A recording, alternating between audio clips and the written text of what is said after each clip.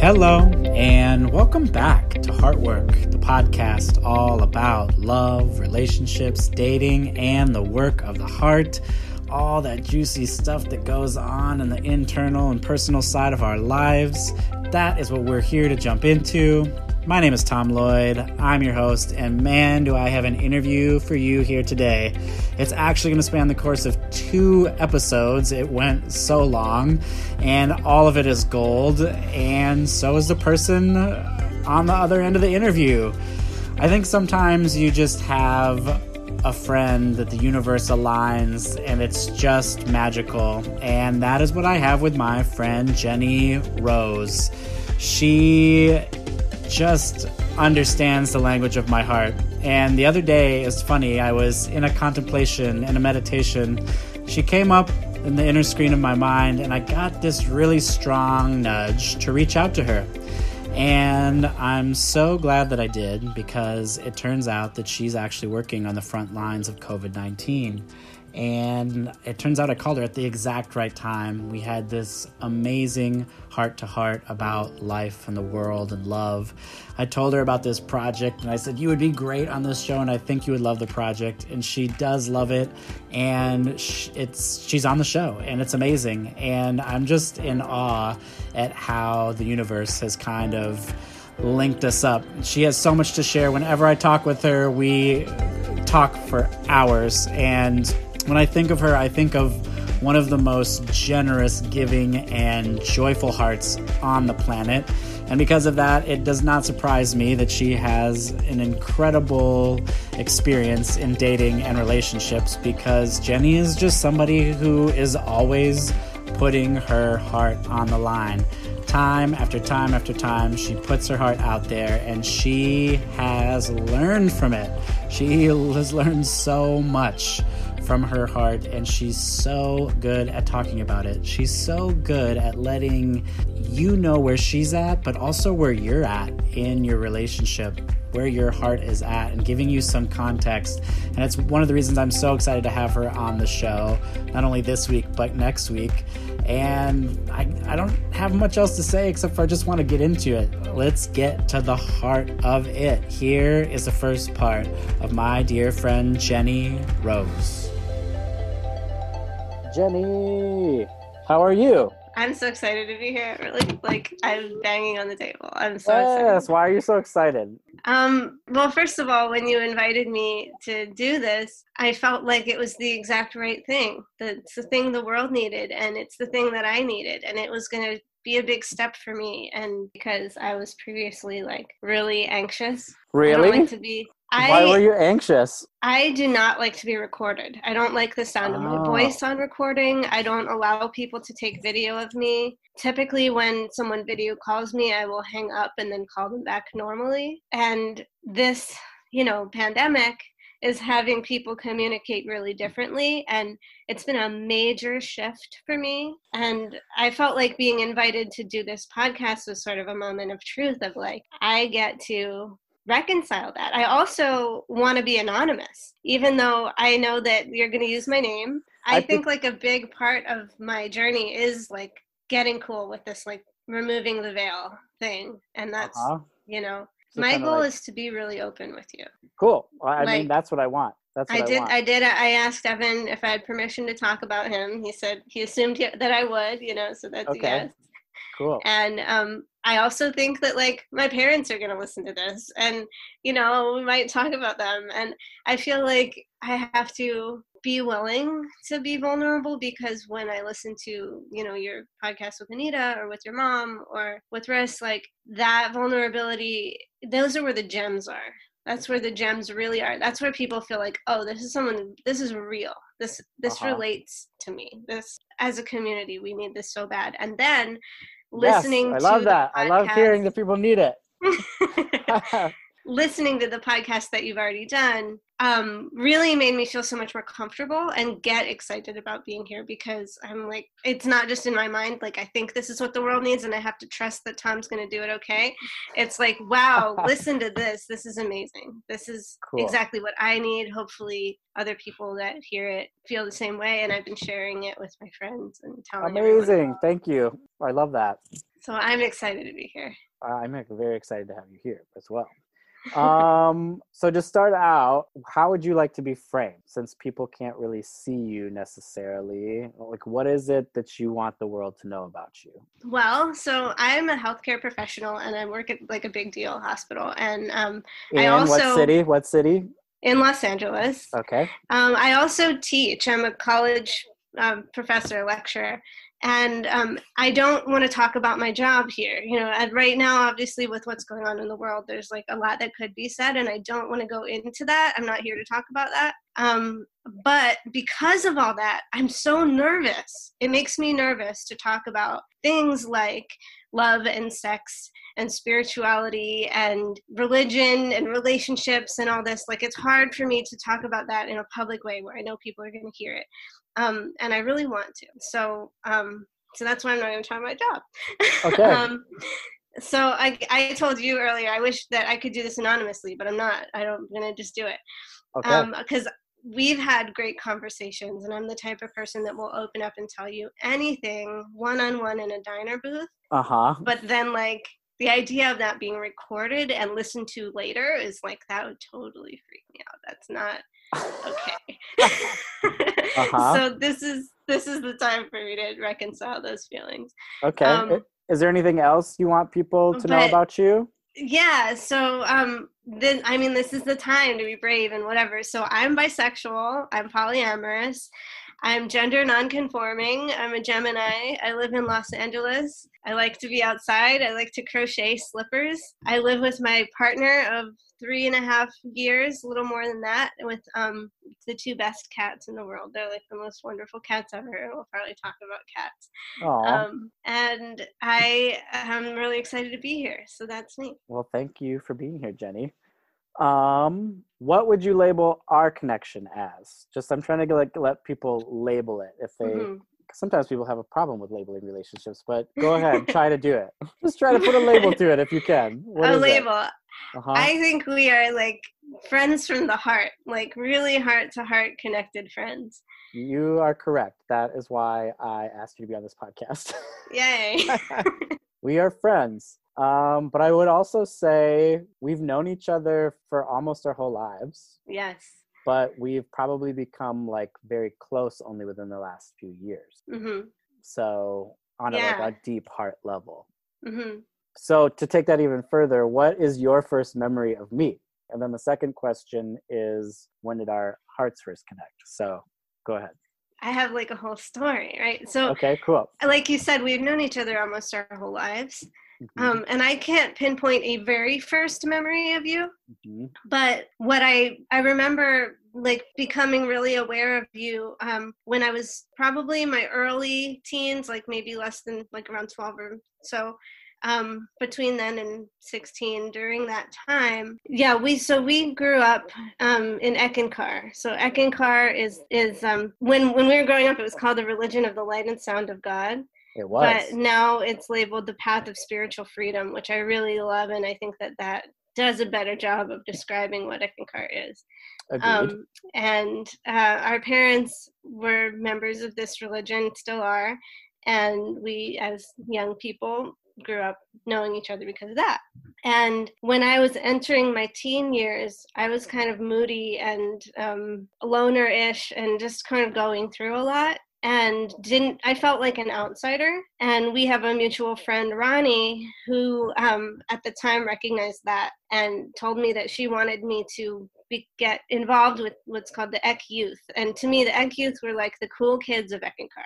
So you were part of that. You were part of the cool kids of Eckankar, Eck Youth. And the cool kids. Okay.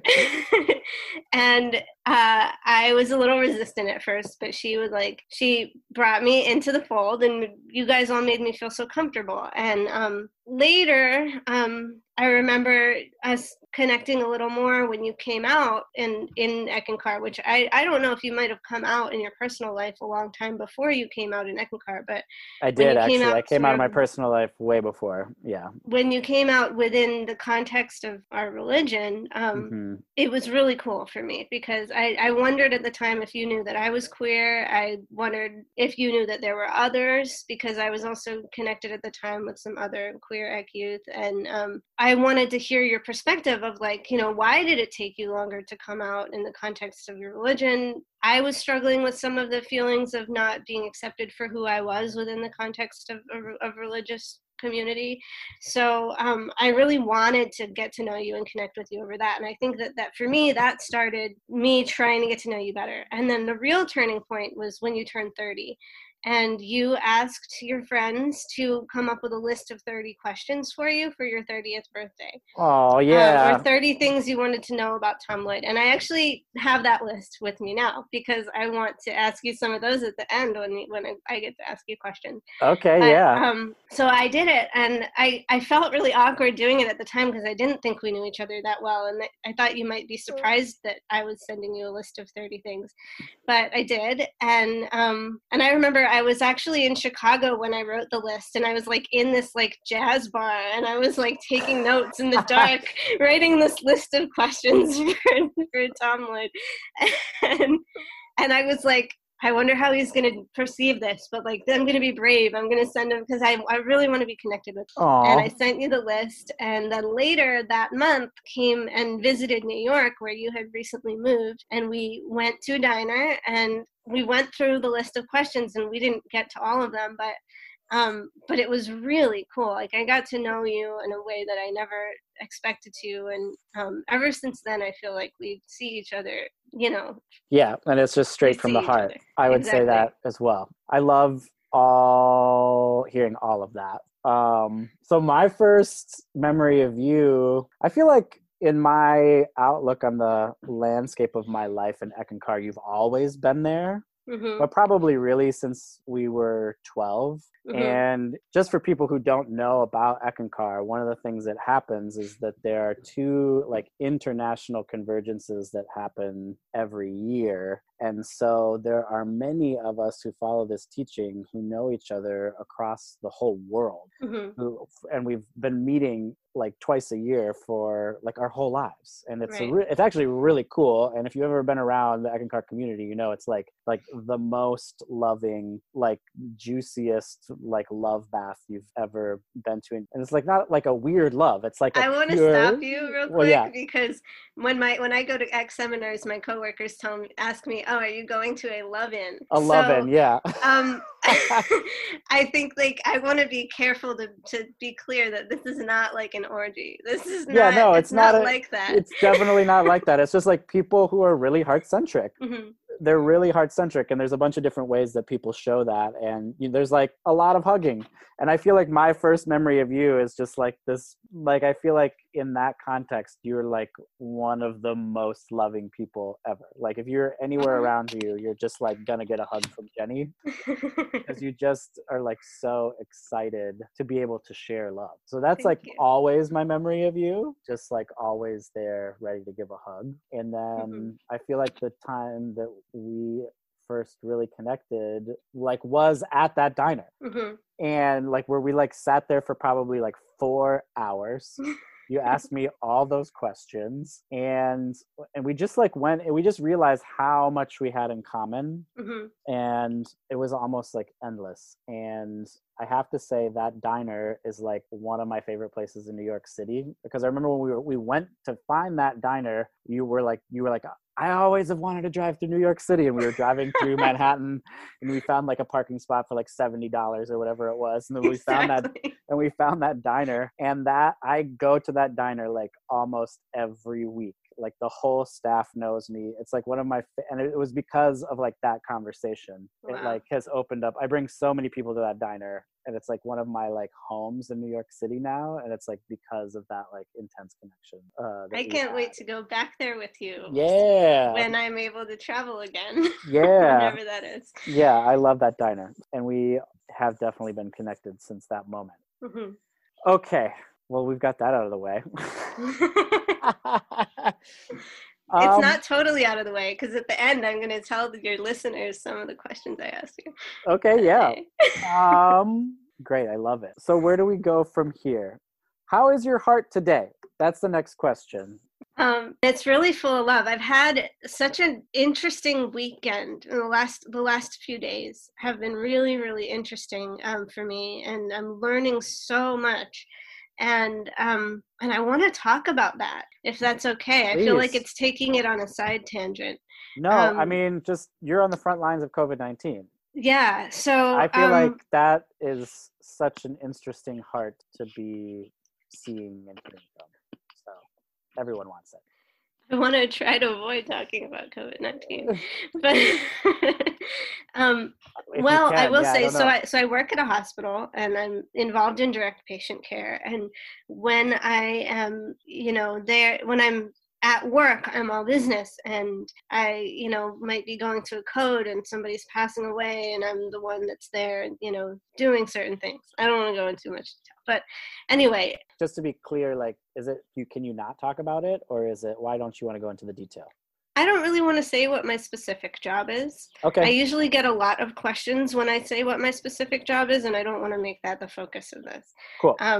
Anyway, but I am part of the code team, and so I'm up close and personal when people die. That's happening a lot, and let's be clear about that. But the other thing that's happening is, because of that, when I'm not at work, I really can't go anywhere.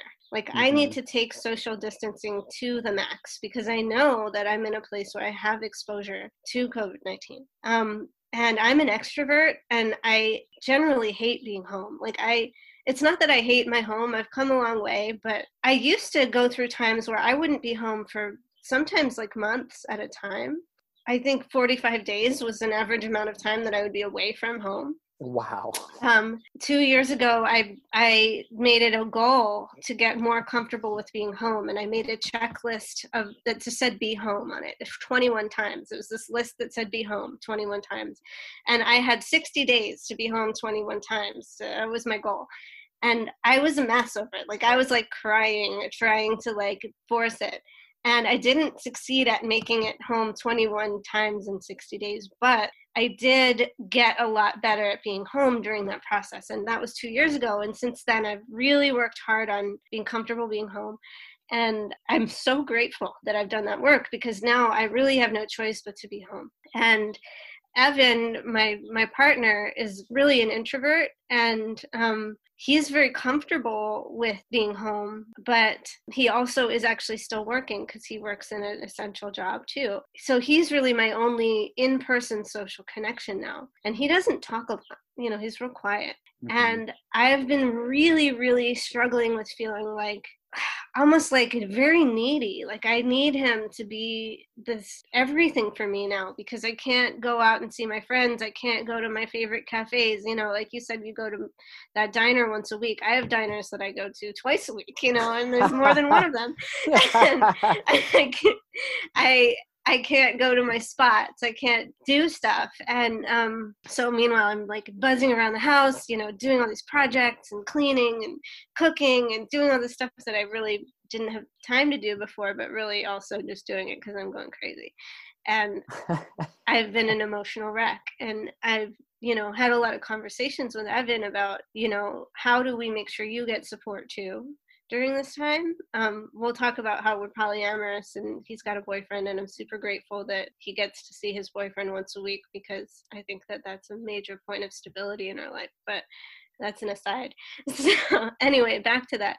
So Friday night was it was my first night off of work, and I totally fell apart. I was crying, like sobbing, and I was, I just felt like I was so out of balance, and I really want to be in balance. One of the things that came up for Evan was that he wants to feel more accepted by me. Interesting. And I kind of was really surprised to hear that at the time, because I feel like I completely accept him. And I think that a lot of people see me as this very accepting person. But I really listened to what he was saying and recognized that what was happening was that I wasn't showing acceptance to myself. Whoa. And, I actually, in the list of questions from 4 years ago that I gave you, I said, is RuPaul's Drag Race the best show on television? Yes or no? Hint, the answer is yes. Like, you have to say yes to that. That was the question. I don't think I said yes.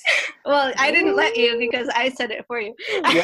Anyway, so on RuPaul's Drag Race, RuPaul often says, like, how can, what does he say? If you can't love yourself, how the hell are you going to love anybody else? Can I get an amen? Right? Yes. So preach. I think that we all take that as this wisdom of the ages. Like, we all know that you have to love yourself first in order to really love someone else. And it never once occurred to me until Friday night that extends past love to acceptance and to all of those other things.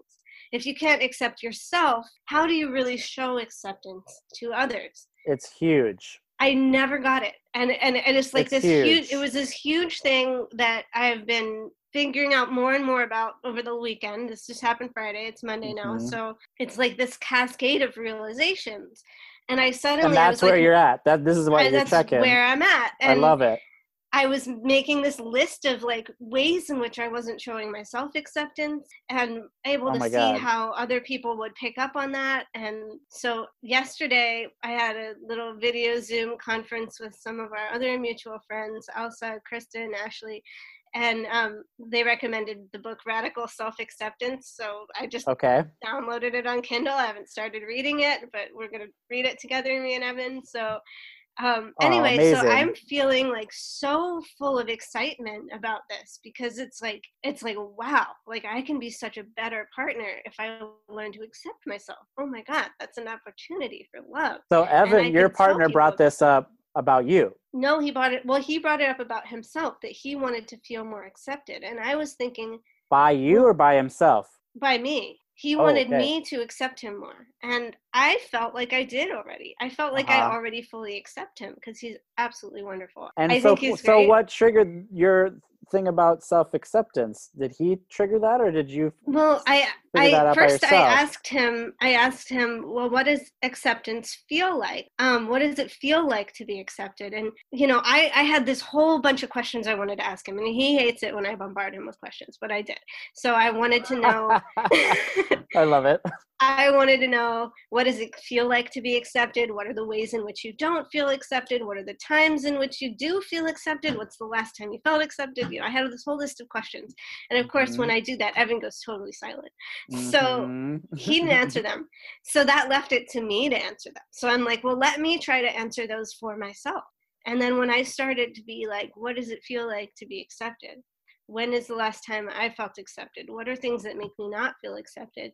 I was like, wow, the ways in which I am so hard on myself, the ways in which I feel like, I'm almost like, I know that Evan struggles with sort of like a fear of failure. And I think that the ways in which I sometimes see myself as failing at my goals or what I think I should be. I like my standard for myself. I think I'm failing at meeting my standard for myself. That must really exacerbate his fear of failure when he sees me being so hard on myself.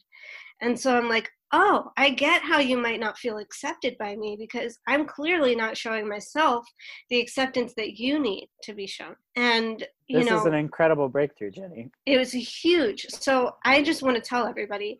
And when I told Kristen and Elsie yesterday, they're like, you have to tell Tom this.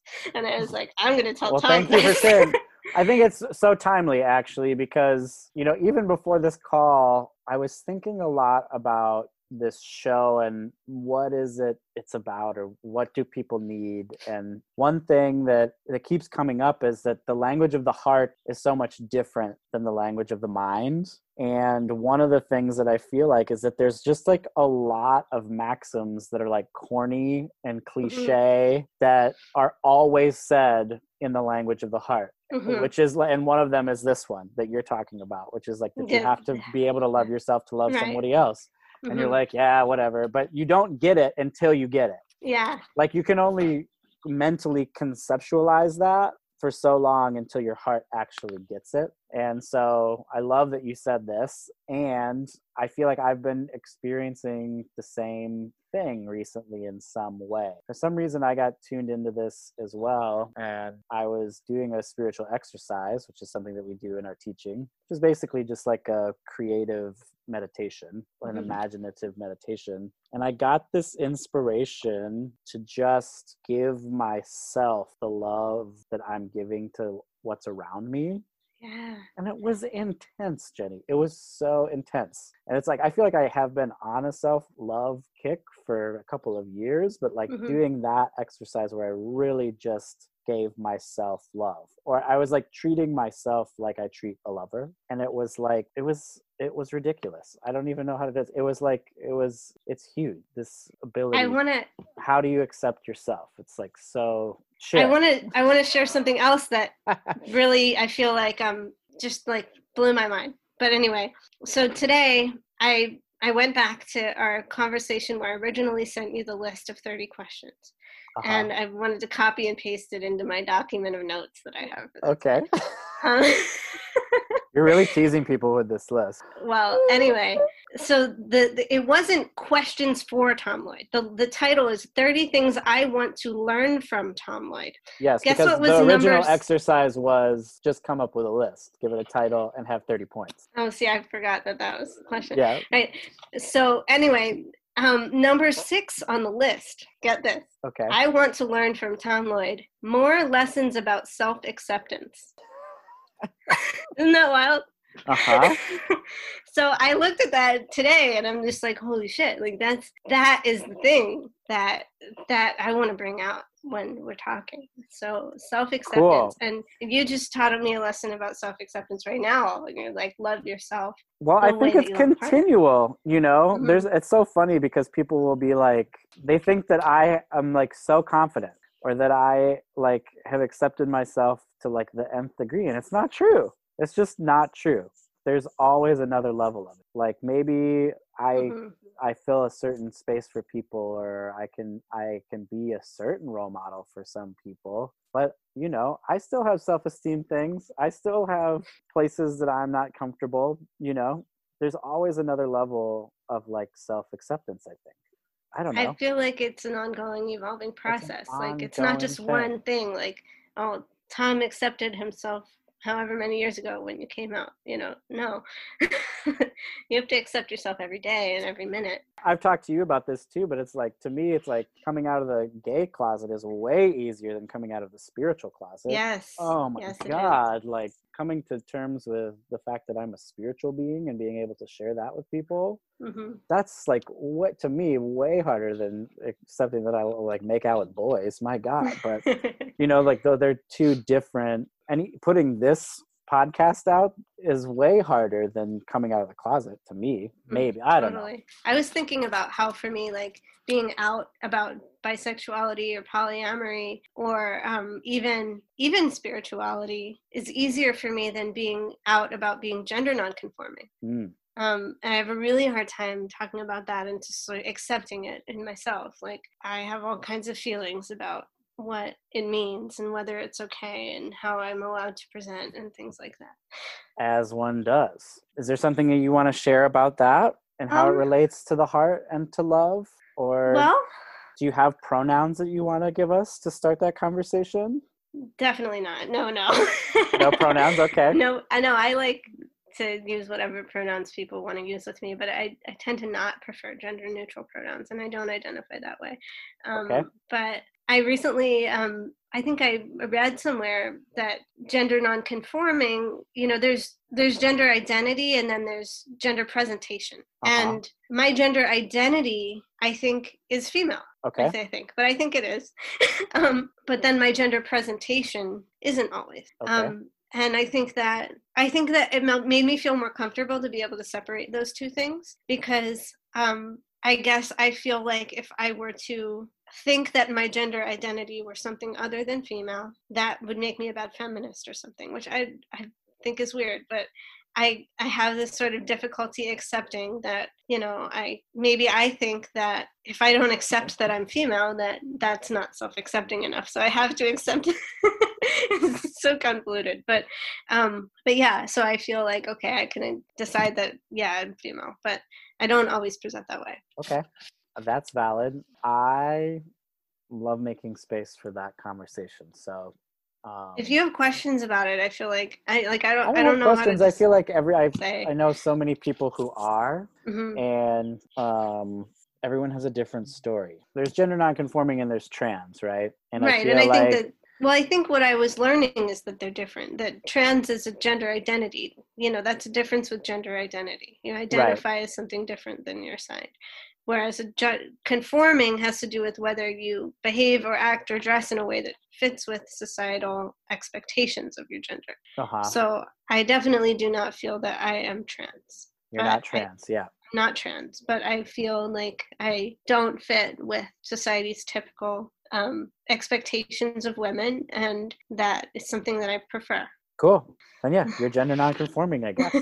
Yeah, I guess I so. mean, these are not easy spaces to be comfortable in. Right. And I'm interested in that. So we were talking about self-acceptance, because I think it's huge. And one of the things that I've been running into in some of these conversations is being loved truly is being accepted. Yes. Yes. And not hiding yourself, not trying to even be better. It's just having a partner that accepts you for who you are, for all the bad parts, the good parts, everything. And that's what I'm running into, is what love is. Part of what love is. I have to say, listening to Anita's podcast, what she said about what it was like to be in love, it blew my mind. It blew me away. Right? I was, I guess I think more about like what your mom said, but when I think about being in love, I'm thinking, I talk about the other person. How do they make me feel? What what do I feel when I look at them? What are they like? Like, I don't think about myself very much.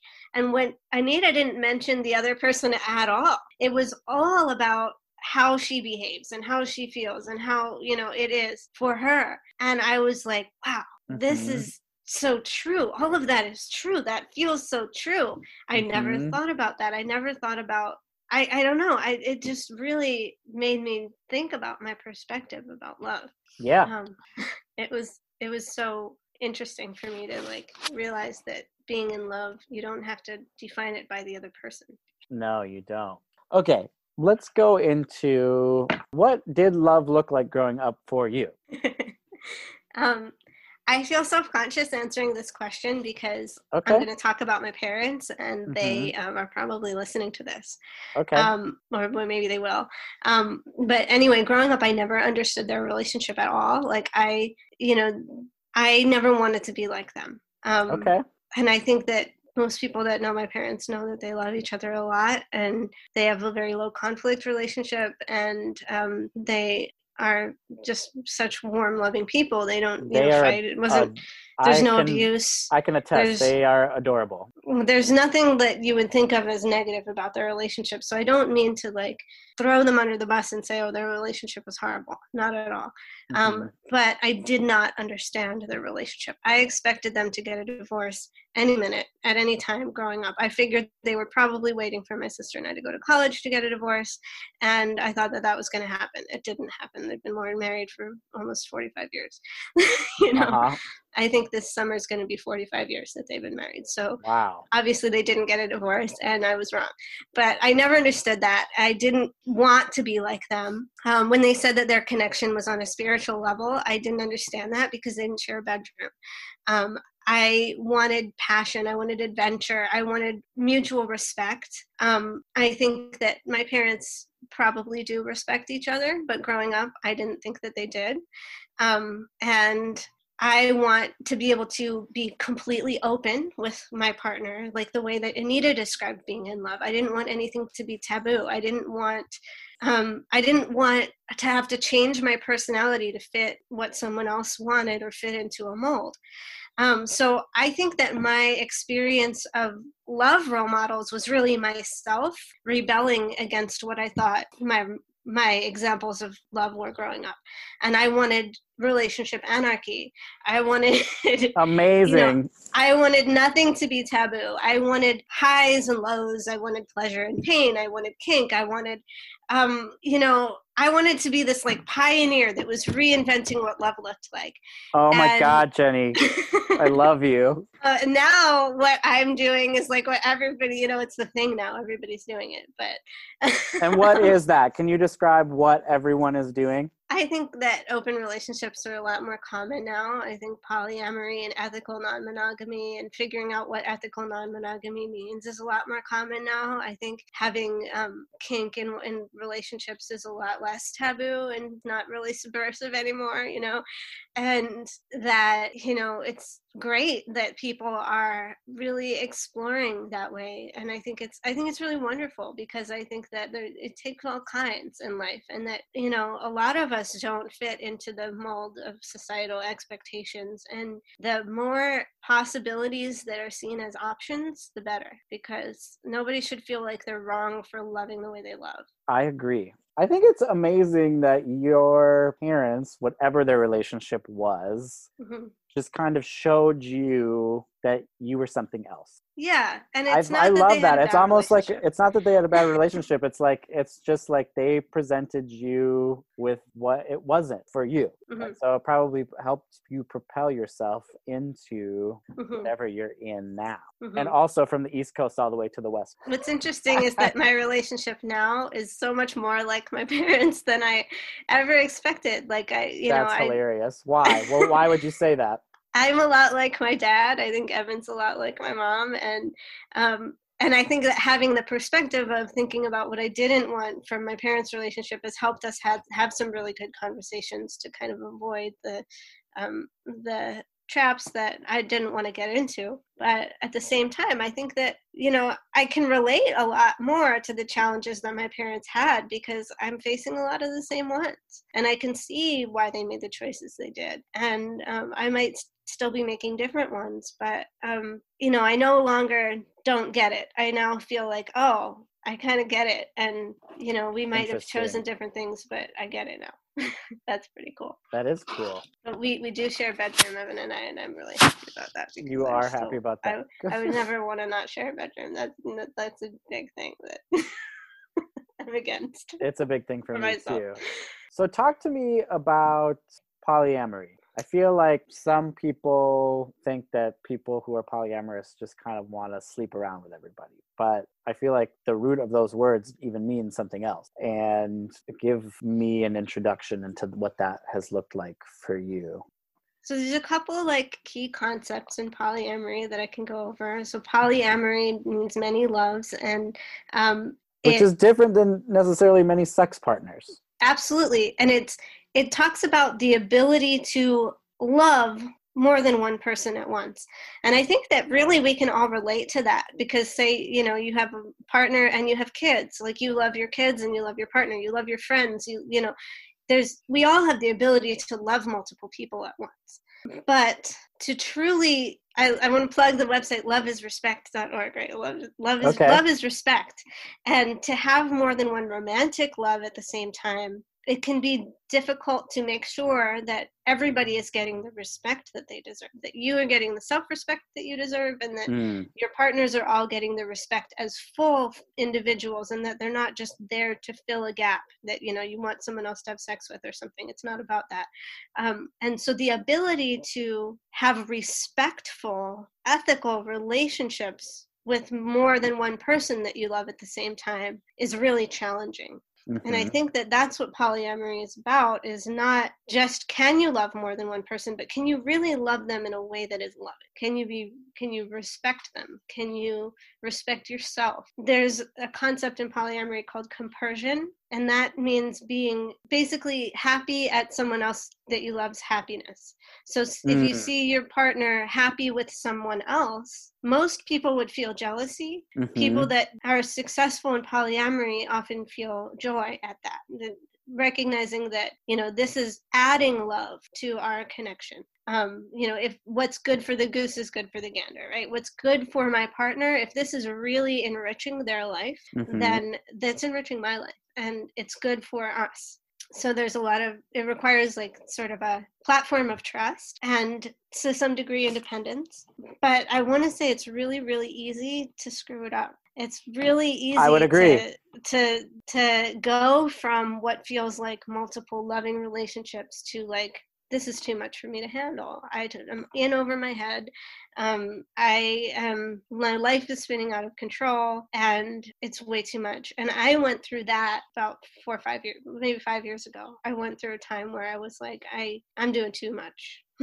Doing too much. I'm doing too much. I know. I feel like if I could chime in here about this, I mean, I feel like in the gay community, open relationships are like more and more and more common, and like especially with gay male marriages, like encountering a couple that is not open, like a married couple that's not open, is like, it feels like if they're not open, you're almost more worried about them at this point.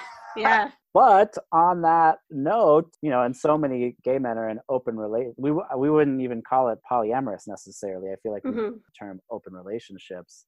I feel like, a lot of times that can mean like I have this very solid loving relationship, but then I sleep around a lot. And I feel like I always am wondering with those contexts, are you really doing this in a healthy way? Are you using it as a way to just sit around? Or is there really like more for you to explore? Because I feel like in my experience, it's like, can you handle one relationship? If you can't handle one relationship, opening up a relationship might not be the most healthy thing for you. Yeah, totally. I think that I would label what you're describing as non-monogamy. Okay. And that if it's being done, ethically, that I would call it ethical non-monogamy, and there's a lot of overlap with polyamory, but it's not necessarily synonymous. Okay. And I think that right now in my life, like, I guess I'm practicing ethical non-monogamy because I'm only in one relationship, and I see myself as polyamorous. I'm capable of having more than one loving relationship. But I also think that, like you said, like, I want to get really good at the one relationship I'm in and make sure that I'm totally solid here and not try to augment it with something else. Does that make sense? Like, yeah, I think a lot of people will use their other partners to fill in blanks with what's called their primary relationship. And I don't really think it's great to have primary and secondary relationships.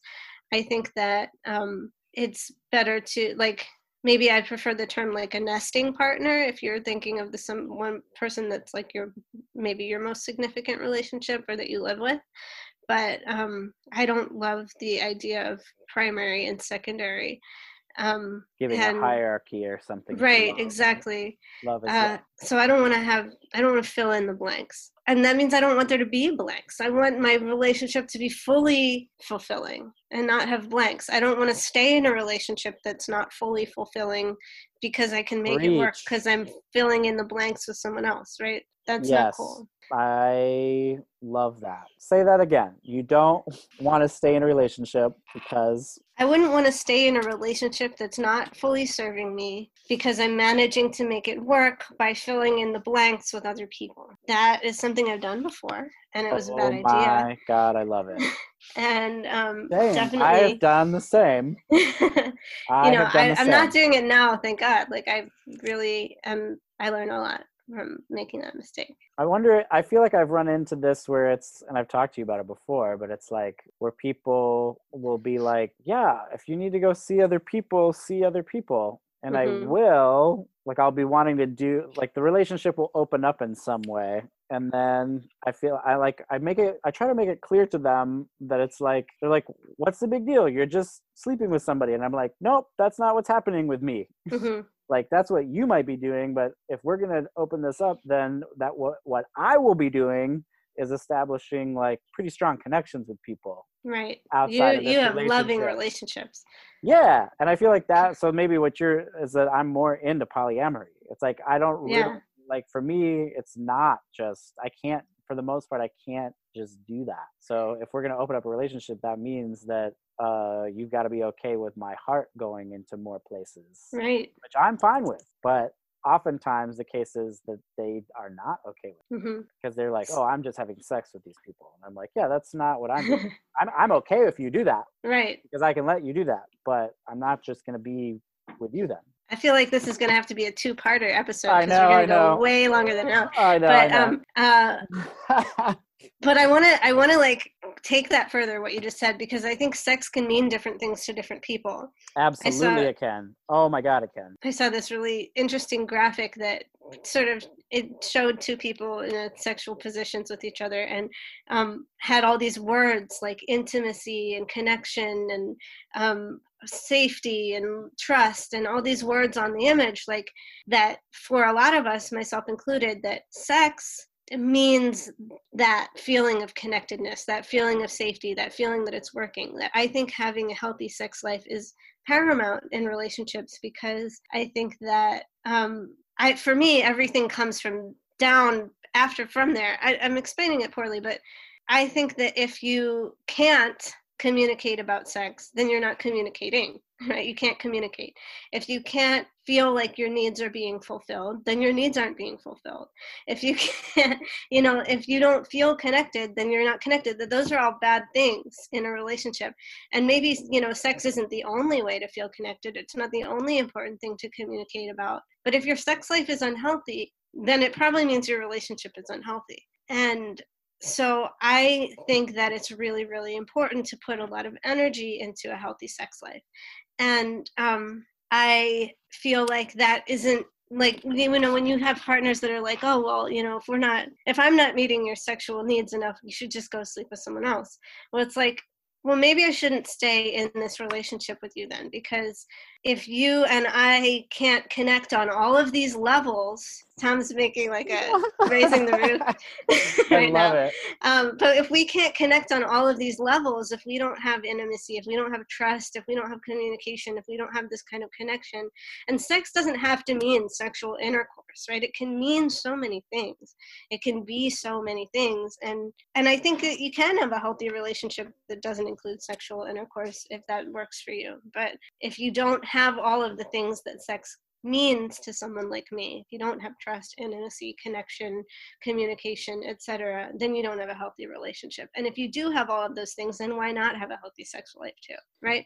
Here, oh my God, I love this, because this is also where I feel like, why are you staying in that relationship? I feel like a lot of people do this. They'll open up a relationship because some part of the relationship is not working. They want to hold on to some sense of love or security or protection or regularity, and it's almost like they're trying to hold back. I feel like what they're actually, and I've done this, is you're accepting less. You're accepting less love than what you are worth, than what you're giving out, than what you desire. And so you play it safe to try and save this corner of your life instead of being bold and being courageous and going out there and finding the love that you deserve. One thing I want to just like push back on a little bit is the idea that you have to go out there to find it.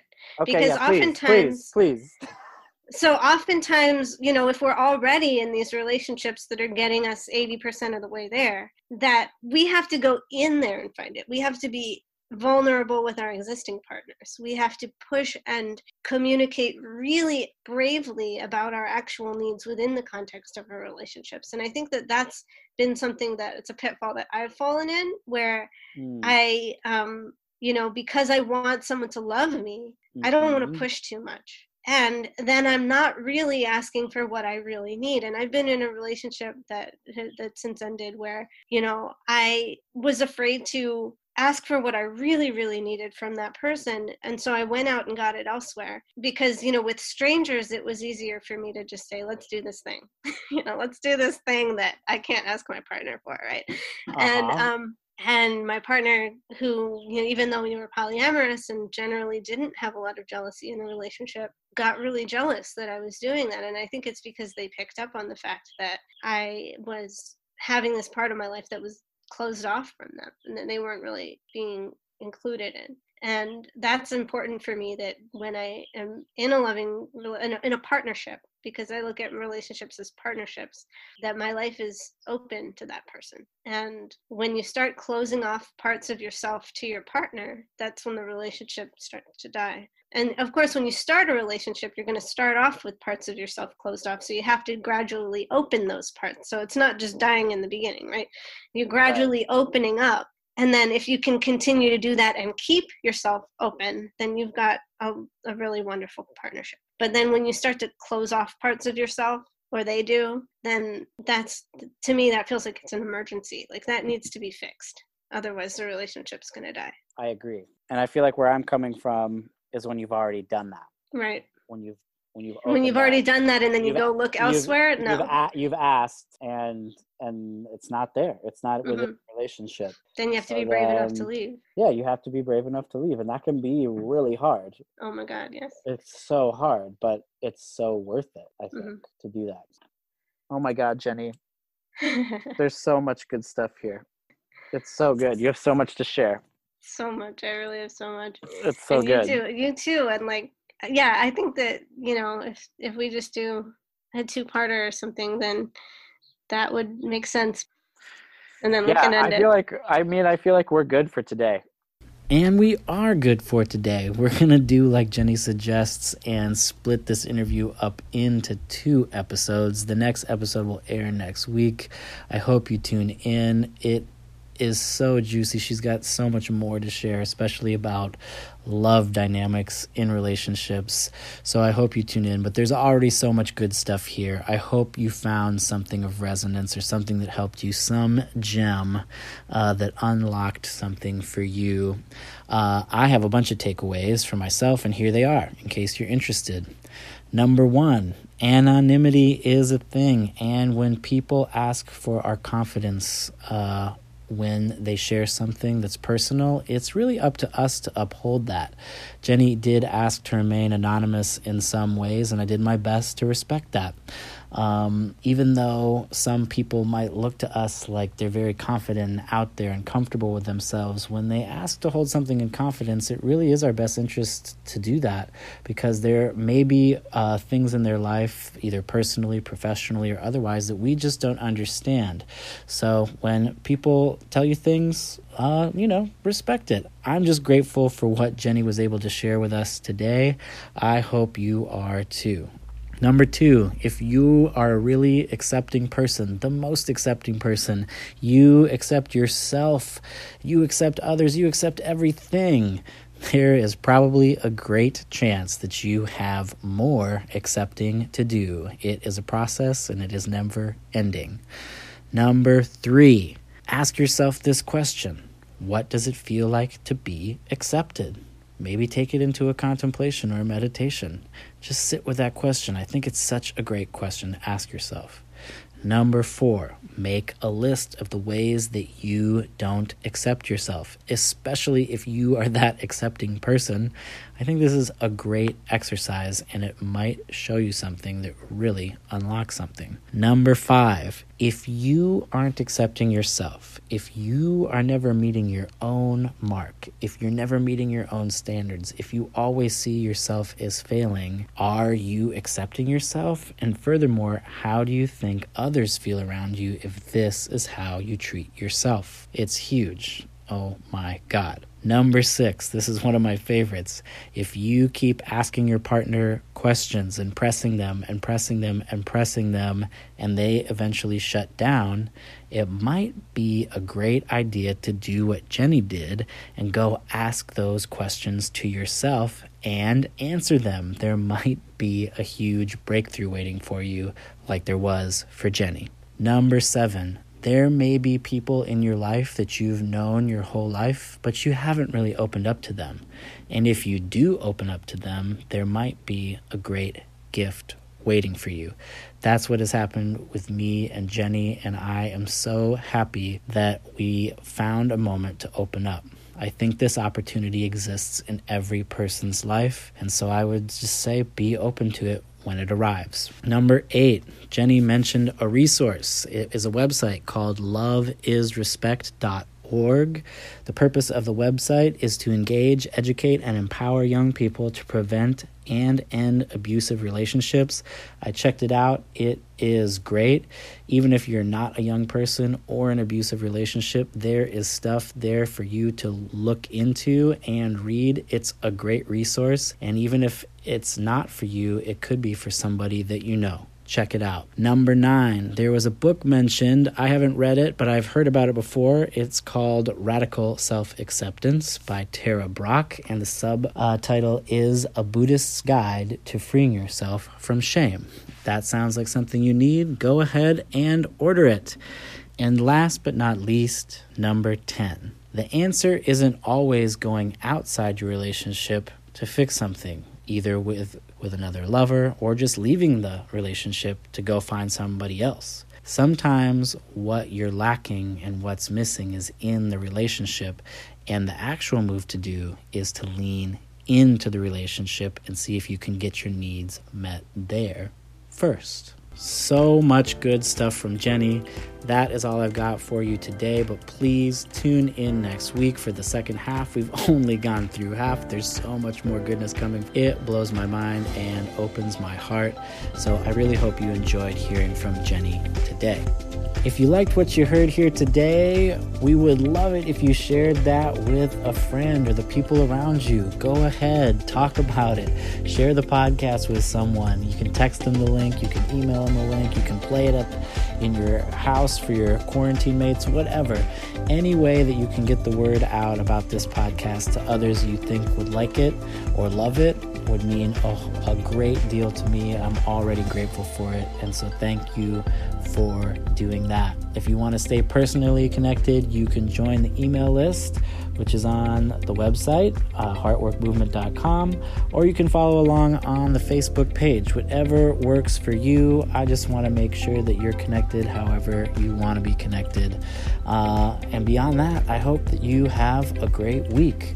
I am sending you a whole bunch of love from my heart to your heart, and do what you can, if you can, to spread a little bit more love in the world. It certainly needs it. Have a great week.